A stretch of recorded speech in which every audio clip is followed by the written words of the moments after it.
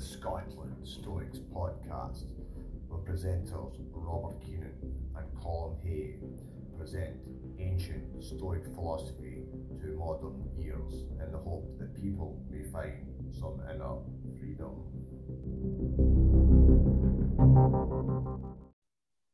So, welcome Kasey, how are you, all right? I'm great, how are you? Welcome to our second ever episode of the Scotland Stoics, and we're glad that you're on for our second episode, so thanks for that. Oh, thank you. Before you introduce yourself and tell us a wee bit who you are, where you come from, what you kind of do, I'm just going to put a couple of shout outs to a couple of friends who are listening to my last episode of the podcast. One of them particularly picked up in my strong Scottish accent and says that my use of grammar was not the best.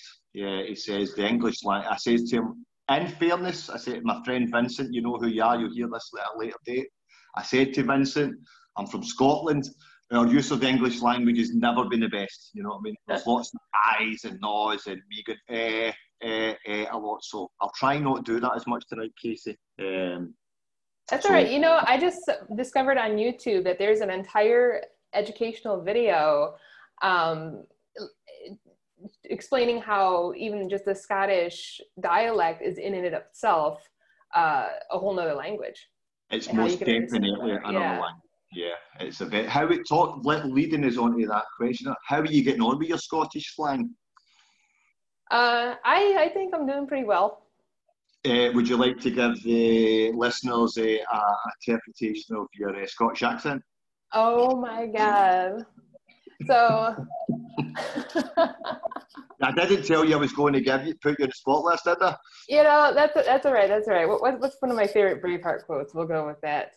Okay. So, you're so concerned with squabbling from the scraps of Longshank's table when you've missed your God-given right to something better. That's the best I can do. It's not bad. I'll give you that. I'll give a wee bit to work on, but it's just like my English language. It's got a wee bit to work on too. So, you know, and I'm 40-year-old now, so I'll probably get a bit of move on to work on it, you know. I'm like the hillbilly knockoff version of a Scottish person. yeah. We've got the equivalent over here called the Ned. He's a very colourful character.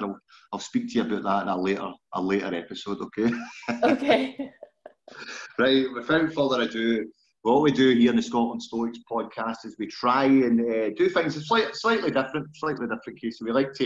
We like to get to know our guests first before we start talking about our obviously love for Stoicism and how we get involved with it and so forth. So, sure. If you could give us a brief introduction of who you are and where you come from, please.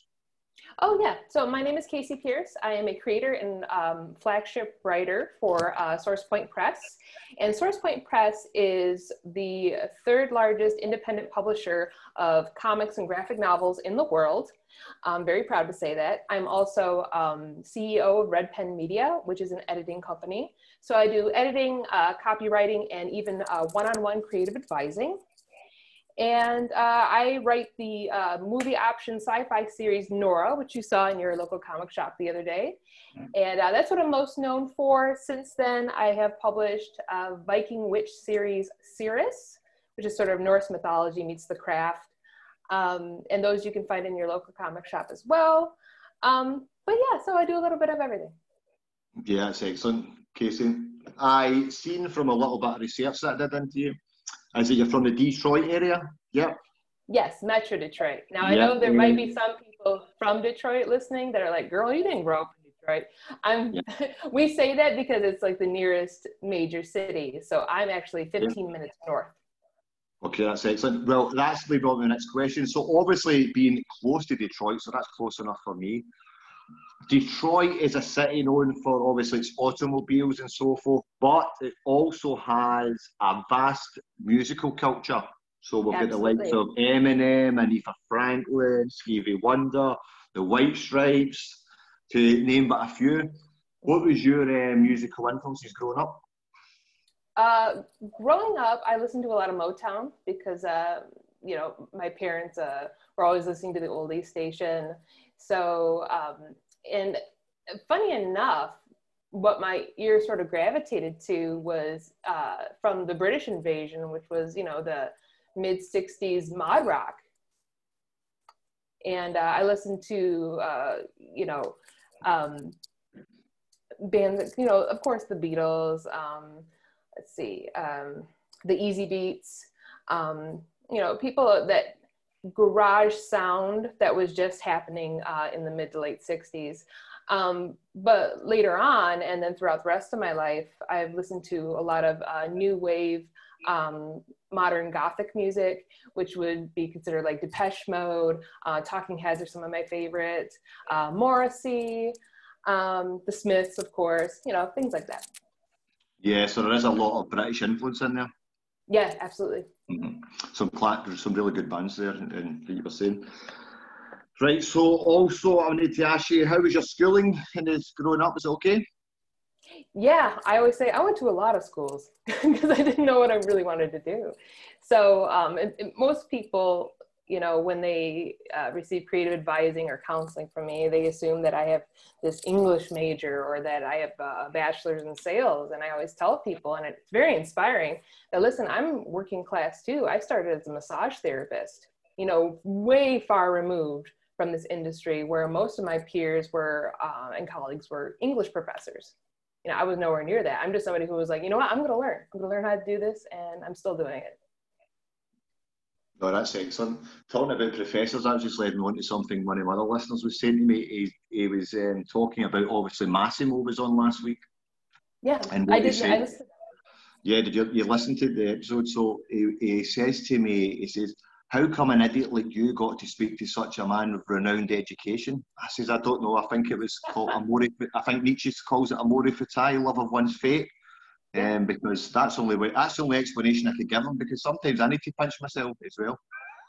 Yeah, me too. I was like, I have a movie option sci-fi series. I've traveled, I've sold out in the United States, Canada, and overseas. I've been to Dublin twice. I've given my a seminar in Dublin as well, very well received. And I'm just like, wow, and I just started as a massage therapist. I'm just so blessed every day that I get to do what I do, and I did it on my own terms. Yeah, I think it's remarkable, isn't it? Which is obviously, we'll talk a wee bit later on about how Stoicism enhances that stuff, but we'll get to that in due course, okay? The next question, so what was your interest at school? Because obviously we spoke about school and that there, but what was your interest? Was it art at the time, or was that a later development? Are you talking about Stoicism or comics? No, just in general when you're at school. So when you were at school, your favourite subjects, was it art? Obviously you get a comic book, right? But was it art when you were at school? Yeah, English was one of my favorite classes. I was vice president of drama club. So anything that, lent itself to the arts was sort of my bag. And then actually when I was a junior in high school, I called, because you could do this over the phone, sort of like a mini job shadow. I found Meatloaf's tour manager's phone number because I wanted to be a band tour manager for the longest time because I wanted to travel. And his first question was, how did you get this number? I said, well, it's online. And I said, and I love Meatloaf, so I thought I'd just give you a ring. And but he talked me out of it in one phone conversation. He's like, listen, do you want a family? I'm like, yeah. He goes, then you don't want this kind of life. Yeah, that's interesting. I was expecting the same kind of reply when I was speaking to Massimo and Donald Robertson. How did you get this number? Yeah. But they end up, the two of them are excellent.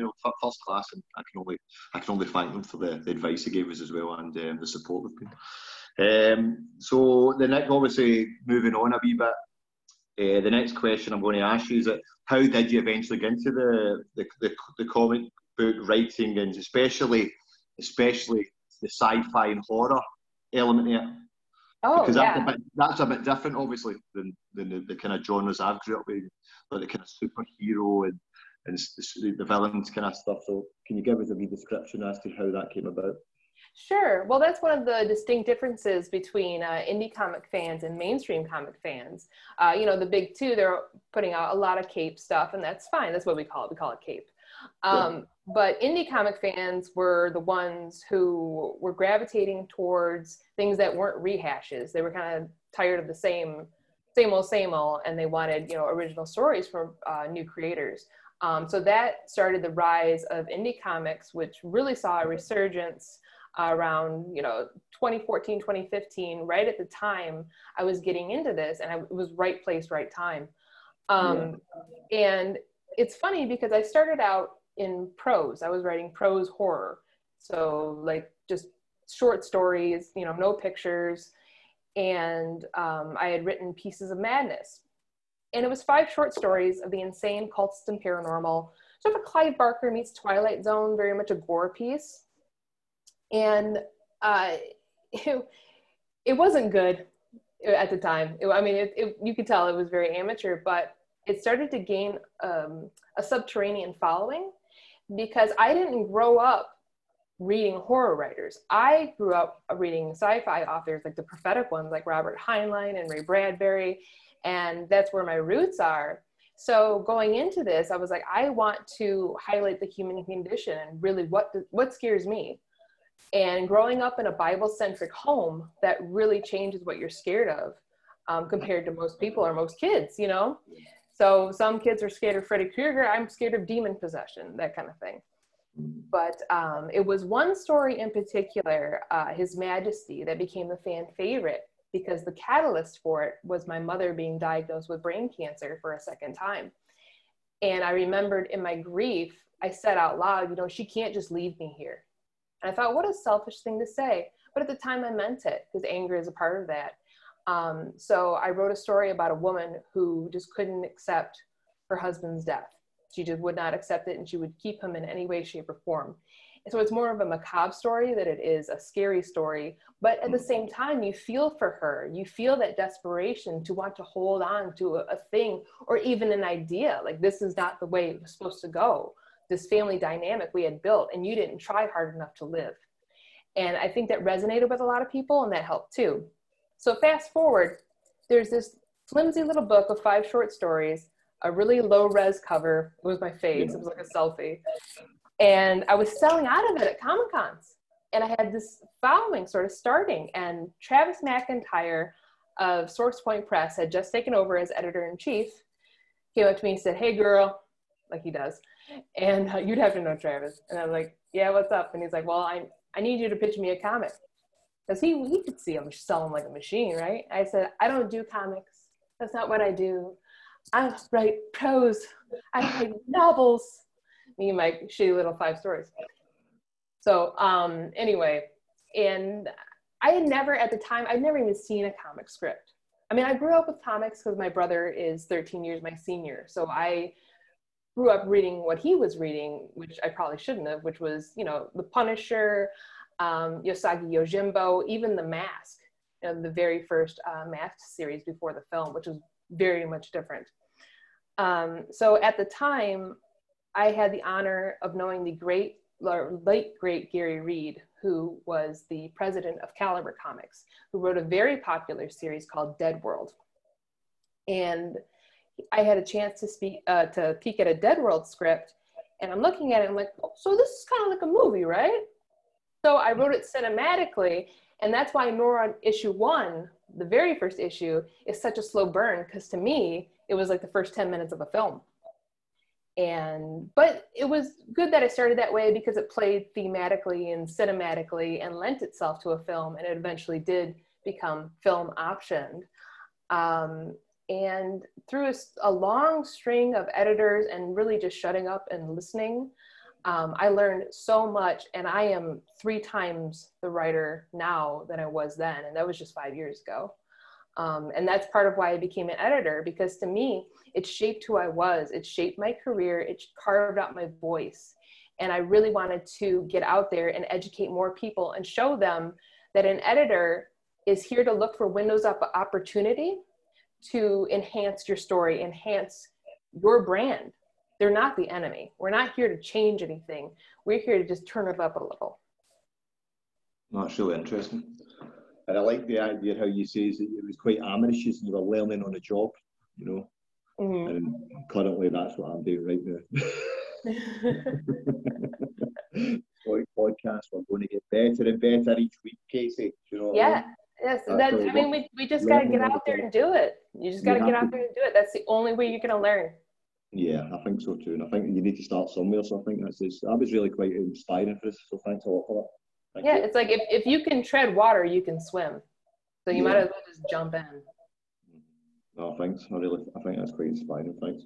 Can I ask a question about what makes a good horror novel, and how does that differ from like, a superhero novel? A good horror novel? Yeah, good. So what would be the differences between a good horror novel to say a contrast to a good superhero novel? So a good horror novel or a good horror story Yeah. focuses on the uncanny.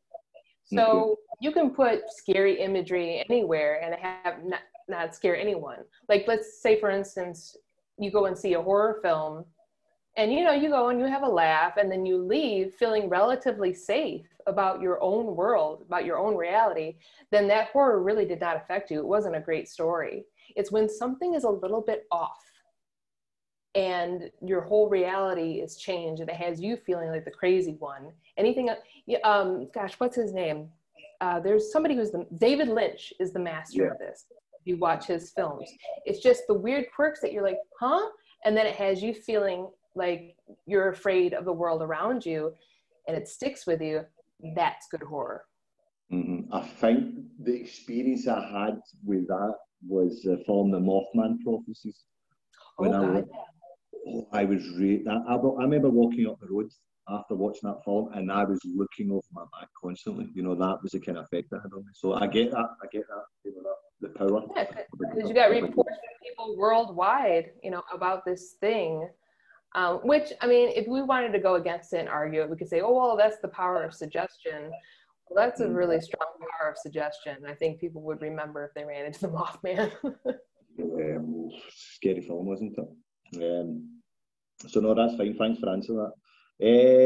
I'm going to lead us on to now. See, it was 20 minutes in, so that's good.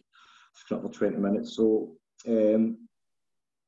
introduction to Stoicism. Yeah, how did that come about? Talk a lot. I'll leave it with you. I always say that I was a Stoic and didn't know it, and I had just finished Eckhart Tolle's A New Earth. Yeah.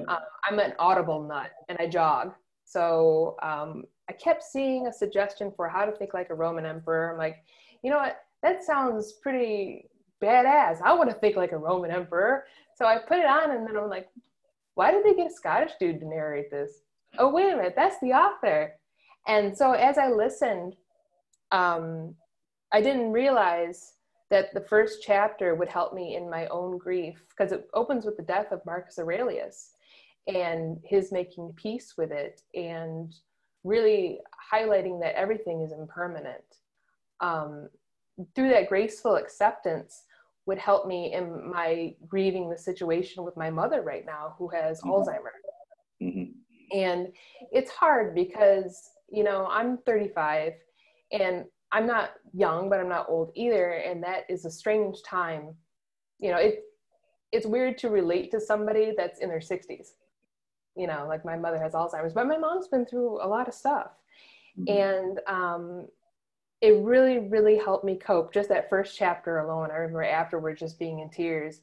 And I was like, I need to send him, the author, a thank you just based on that first chapter.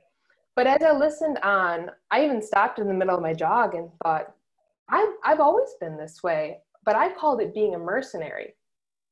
It's either this or that. It made decisions easier for me. And I don't know if that comes from being the child of somebody who's a veteran, but my dad's very much like that too. Sort of desaturate everything and just say, it's not that big of a deal. Just make the decision. You're going to be fine regardless, even if you think it was the wrong decision. In the grand scheme of things, you're going to be okay. 9 times out of 10, it's not life or death. Mm-hmm. No, I think that's true. That's going to lead me on to my next question. So, obviously, I read a couple of your articles that are on Medium, and especially, I actually shared the one on impermanence and death. It's on my Facebook. So thank you. It was a really, really, really good article.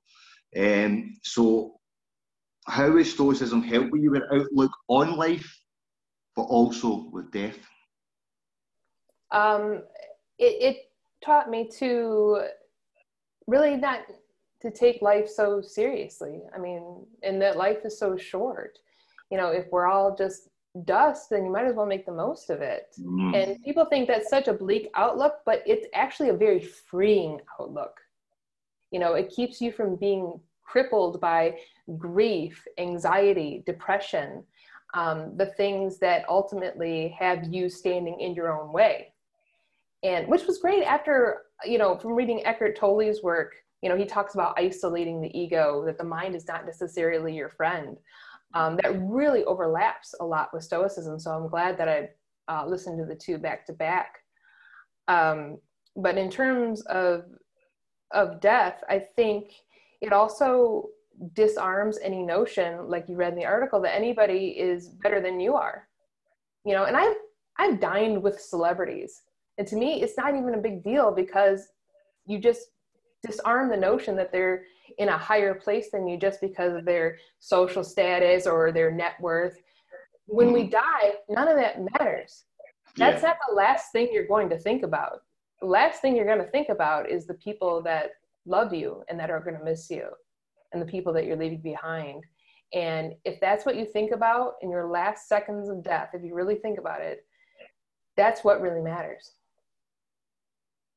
Yeah, absolutely. I once seen a picture with people, I think it was 5 or 6 people all lined up, and it was an x-ray machine that went over the top of them, and it says one was a rich person, one was a poor person, one was straight, one was gay, one was something else, and then there was one at the end with one leg missing. It says pirate. You know, you know? And the thing about it all was that when you strip it all back, we are all one and the same. You know what I mean? And we're all connected to the source, or what they would say in Stoicism, the logos. You know, so that's interesting. So I'm going to go into a wee harder question now, Kasey. You know, I think it'd be quite straightforward now. So I'll give you. I'm getting ready for it. I better sit up straight. Something a wee bit more harder to chew on. So you know, the Stoics, we see the virtue is the highest and only true good. Yes. The Stoics, can you expand on this notion? Yes, absolutely. Every moment is an opportunity to respond. And you can only control your response and not the other person's. And in acceptance of that, that's a very freeing thing too.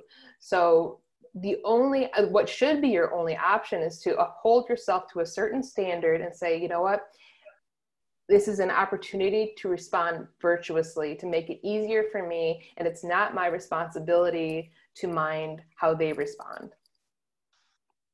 I think that's good. Yep, excellent.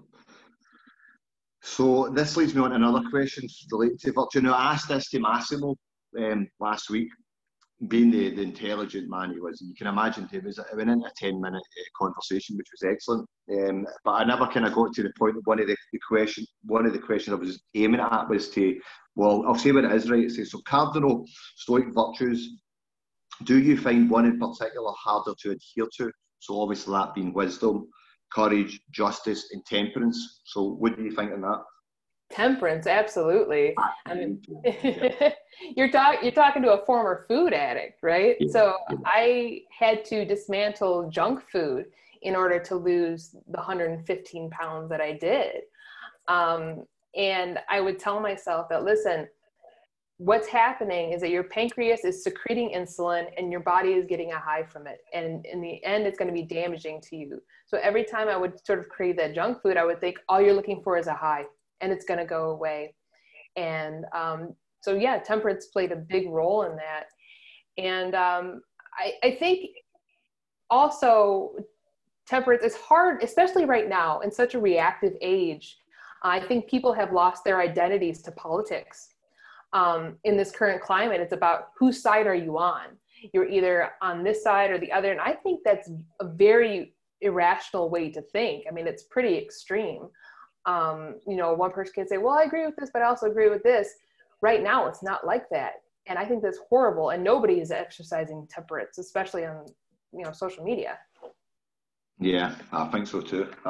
Temperance has always been the most challenging for me, you know, and like yourself, especially when it comes down to like stuff like food and even just balance in general. You know, I'm getting a very addictive personality.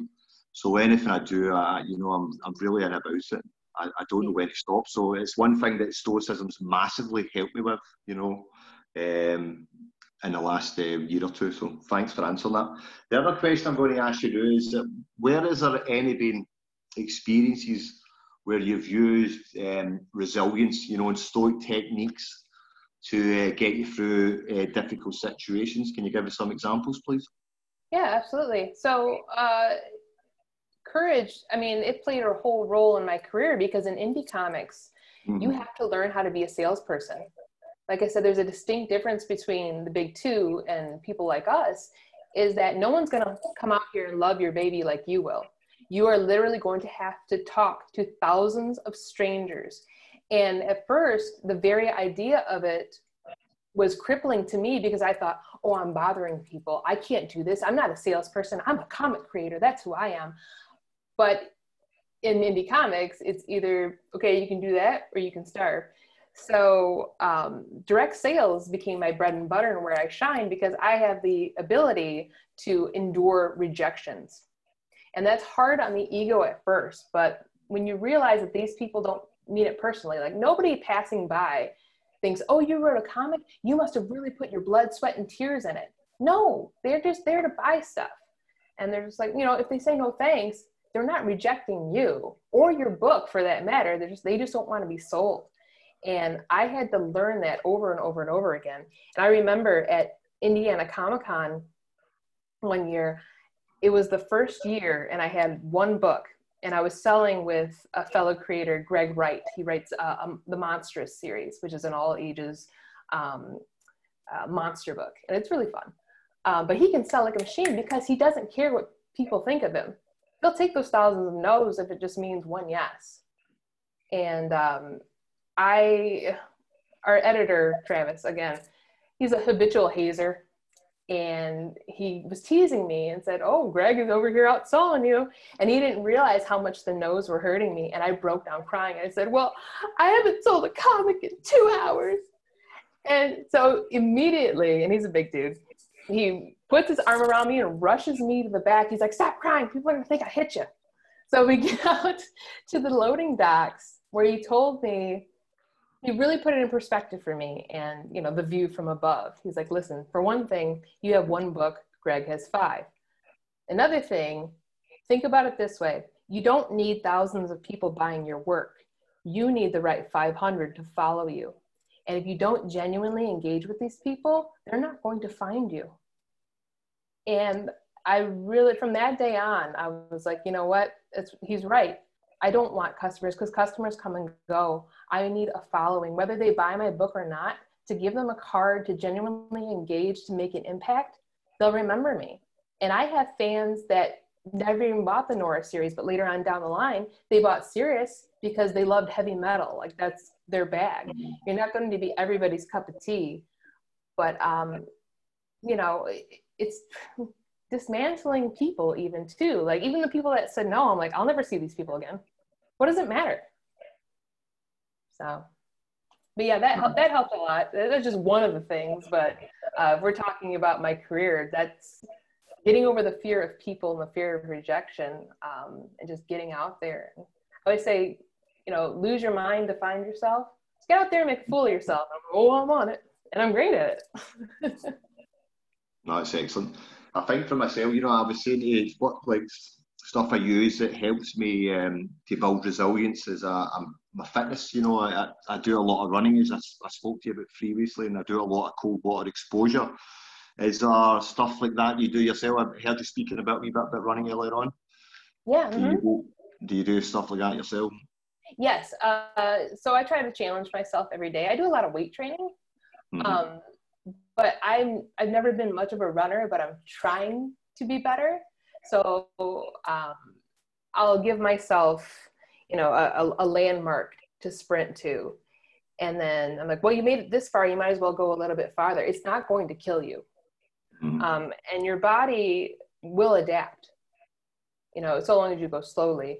But also, building emotional resilience, like having the courage to walk into a gym, weighing 300 pounds and, amongst people who are all fit, you know, I went to a gym that was what Planet Fitness would call full of lunkheads. But really, that's something we make up in our own mind, that these people are judging you. They're not there to judge you, they're there to work out. But in the end, those people became my big supporters because they got to watch me drop all this weight.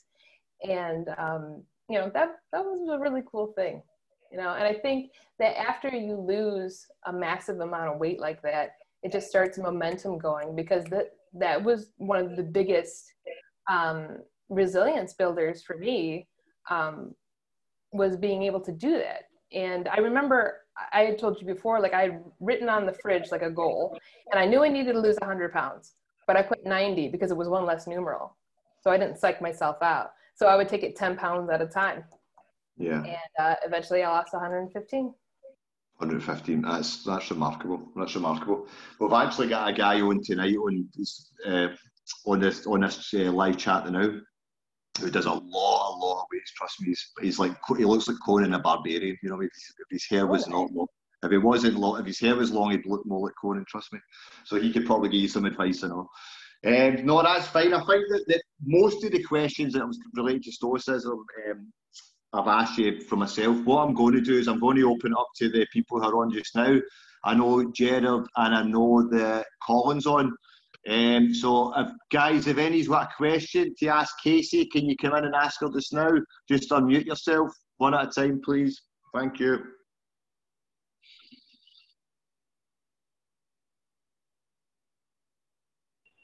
Yeah, I'll go first, Bob. If I actually showed you, let me just put the video on just now. Hi, Kasey, how you doing? Hi, good. How are you? Look where I am. Hey, there's Conan. There's Conan. I've got a gym at the side of my house, right? So I put this on thinking I'm going to listen to Bob do his thing and speak to Kasey, and you know, I'll just play about with the weights in the background. So I am so jealous of you right now. Oh my God, look at that setup. There's a touchy irony about that. You couldn't have timed that any better, Bob. So I'll sit down for this now on my weight bench. So stereotypical. I've even tried to grow a beard to look like a philosopher just now. So yeah, I'm not. You got to get the sandals, the long robes. Well, I think I've got a poncho or a kind of robe somewhere here, so I'll just wander about the streets and kind of, you know. You got to start somewhere. Find my Stoic stone and just set myself up there. Yeah, so I suppose I've got a question in a sense. I've been doing the last 4 months with the lockdown and, you know, the COVID and everything that's been going on worldwide, Kasey, and in the UK we did about 3-4 months of lockdown, so to speak, and it's allowed me to do a lot of reflection on past behaviours, you know, where I've been, where I'm coming from, how I apply the Stoicism to it. So do you ever go back and look at other instances in your life where, I think I listened to your podcast you done, it was Modern Stoicism, and you said you were a Stoic before you knew it, or you're a Stoic and didn't know it. I think that was a quote you used. So where else is that actually applied to in your life, where, you know, you have been a Stoic and maybe not known it, or where you would have thought, you know, a bit of Stoicism would have been great at this point in life? I think in terms of relationships, you know, I had left men that I was still in love with for the sake of the bigger picture, because I wanted to do what was in both of our best interests. I knew that ultimately I was doing good, you know, because mankind wants to do good, it wants to think good, and that's really what I was doing. I was having everyone's best interest at heart. Also, in terms of leadership, I'm in college right now. I'm getting my bachelor's in business, and I remember I was elected team leader for this project that we had, and it was a group project, because we're all in quarantine, right? So we can't get together. None of us knew anything about video editing, nothing like that. But I knew no matter what, we were going to do it. We were going to pull it off. And maybe I didn't know how at the time, but we were going to. And there was this woman on our team, God bless her, she was very neurotic. who was worried because I didn't know anything about video compression. And this was a large file. It was 1,000, whatever you call it. And we needed to shrink it down to 400. And she was like, oh my God, I hope we don't have problems uploading it. And she kept saying it over and over. And I said, listen, I'm not going to let that happen. Okay? Because in that moment, she didn't need to know that I didn't know anything about video compression, that I was scared to. She didn't need layers and layers of value judgments as to why I might not get a thing done. She needed to know that I was competent enough to come through, and that's it. Yeah. Okay. And I suppose it then lets me follow into another issue. I've been reviewing my ego the last few months with it as well then. So has there ever been a point where the ego has got in front of any of your decision making, and where again you would look at it and think Stoicism would have been handy here? Oh yeah, like every day when I wake up and have anxiety. You know, it's funny because I was telling I'm sorry, I was saying earlier that no one can be 100% on all the time. I mean, we're all humans. I mean, being a Stoic doesn't make you perfect. You know, we're going to have moments where somebody's going to make us angry, especially, like I said, reactive on social media. We're like, I can't believe that they put that. I can't believe that they're taking the podium and giving all these 7 paragraphs about politics, and maybe I don't agree with their politics, etc. And it takes stepping outside the ego or recognizing what is an ego response and what is you, and realize, okay, well, that's not me. So for a moment, I handed over my power to somebody else.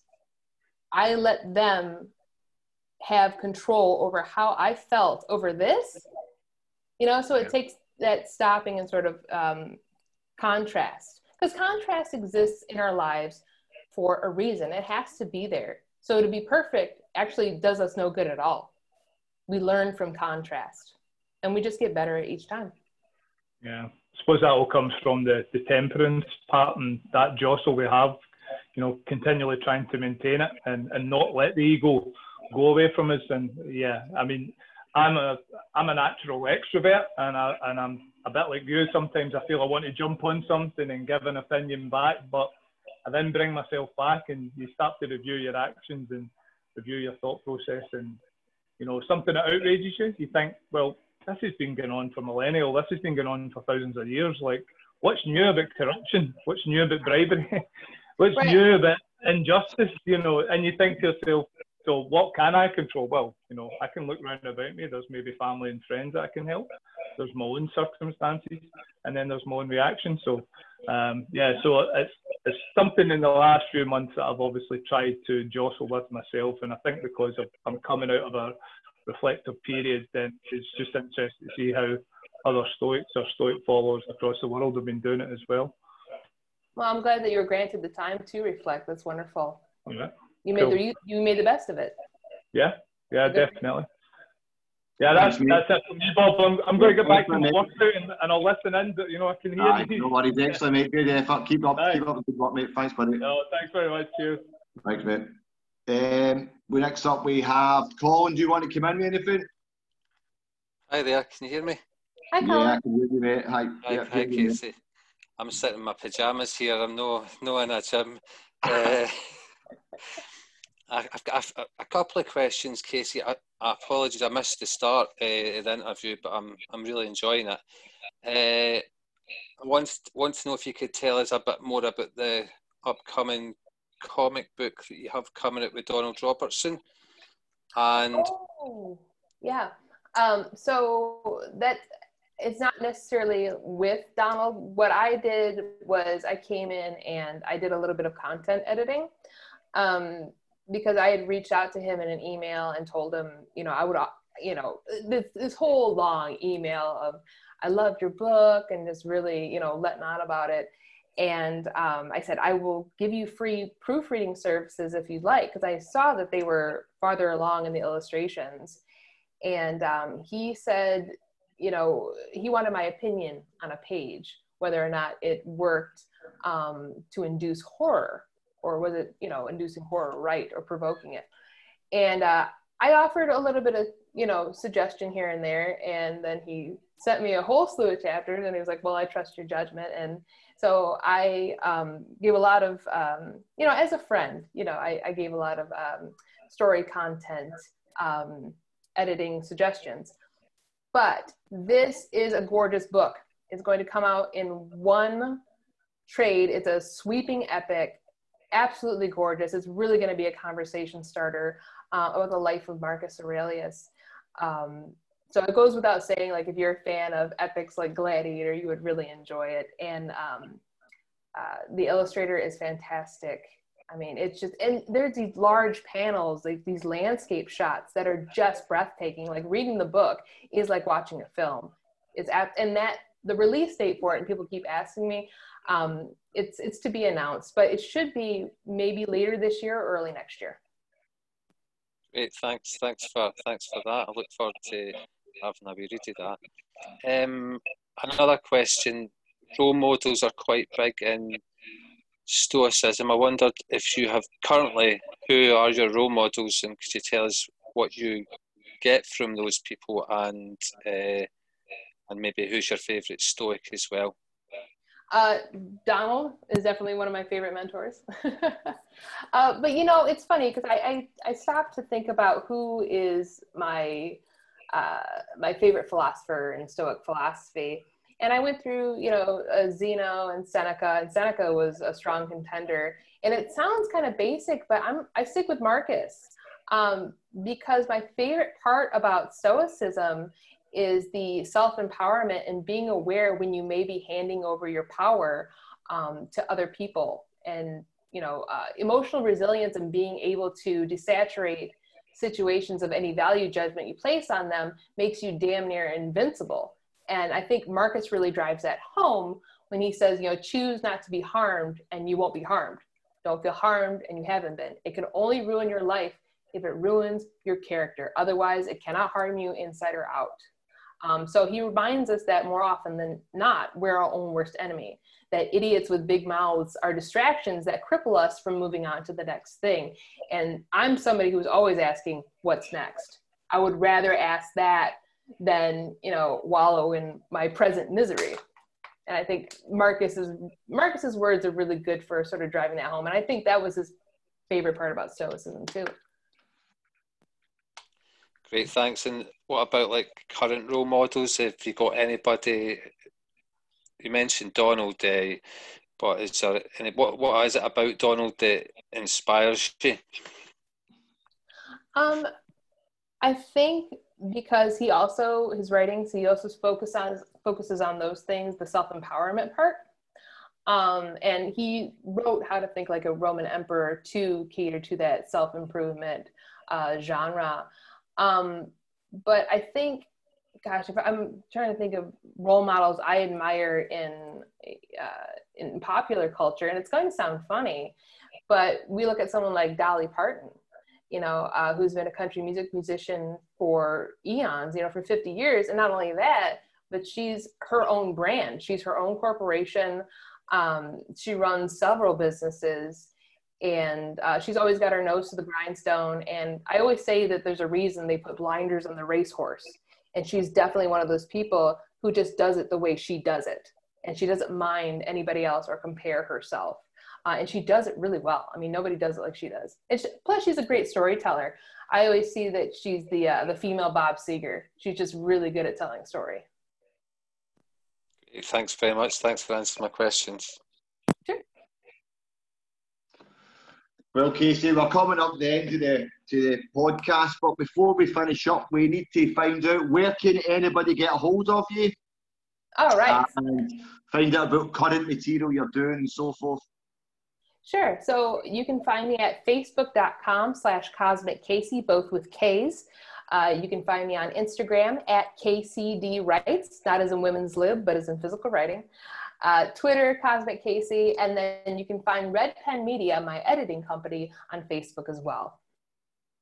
Excellent, Kasey. Thank you. Now, you did mention, I'll definitely finish up with this. You did mention earlier on that you visited Ireland twice. Yes, not that long. Right, well, you know what to do next then, Kasey, don't you? You just hop over the water, come and see us at the Scotland Stoics, Come and see it. I will. I'm not going to deny it. Ireland's a beautiful country, but it's no Scotland. Scotland's absolutely wonderful. So hopefully we'll see you over here soon, okay? Oh, absolutely. As soon as they open the border, dude, I'm there. That's it. That's what I'd like to hear, Kasey. Right, thank you very much for an excellent podcast tonight. Hope my English was a wee bit better than the last time, and I can only improve. So for all my listeners, tune in soon. We'll have a guest coming up in the next few weeks. So thank you very much, and thank you once again, Kasey. And I'll speak to you soon. Okay. Thank you. Thank you. Goodbye, everyone. Take care. Bye.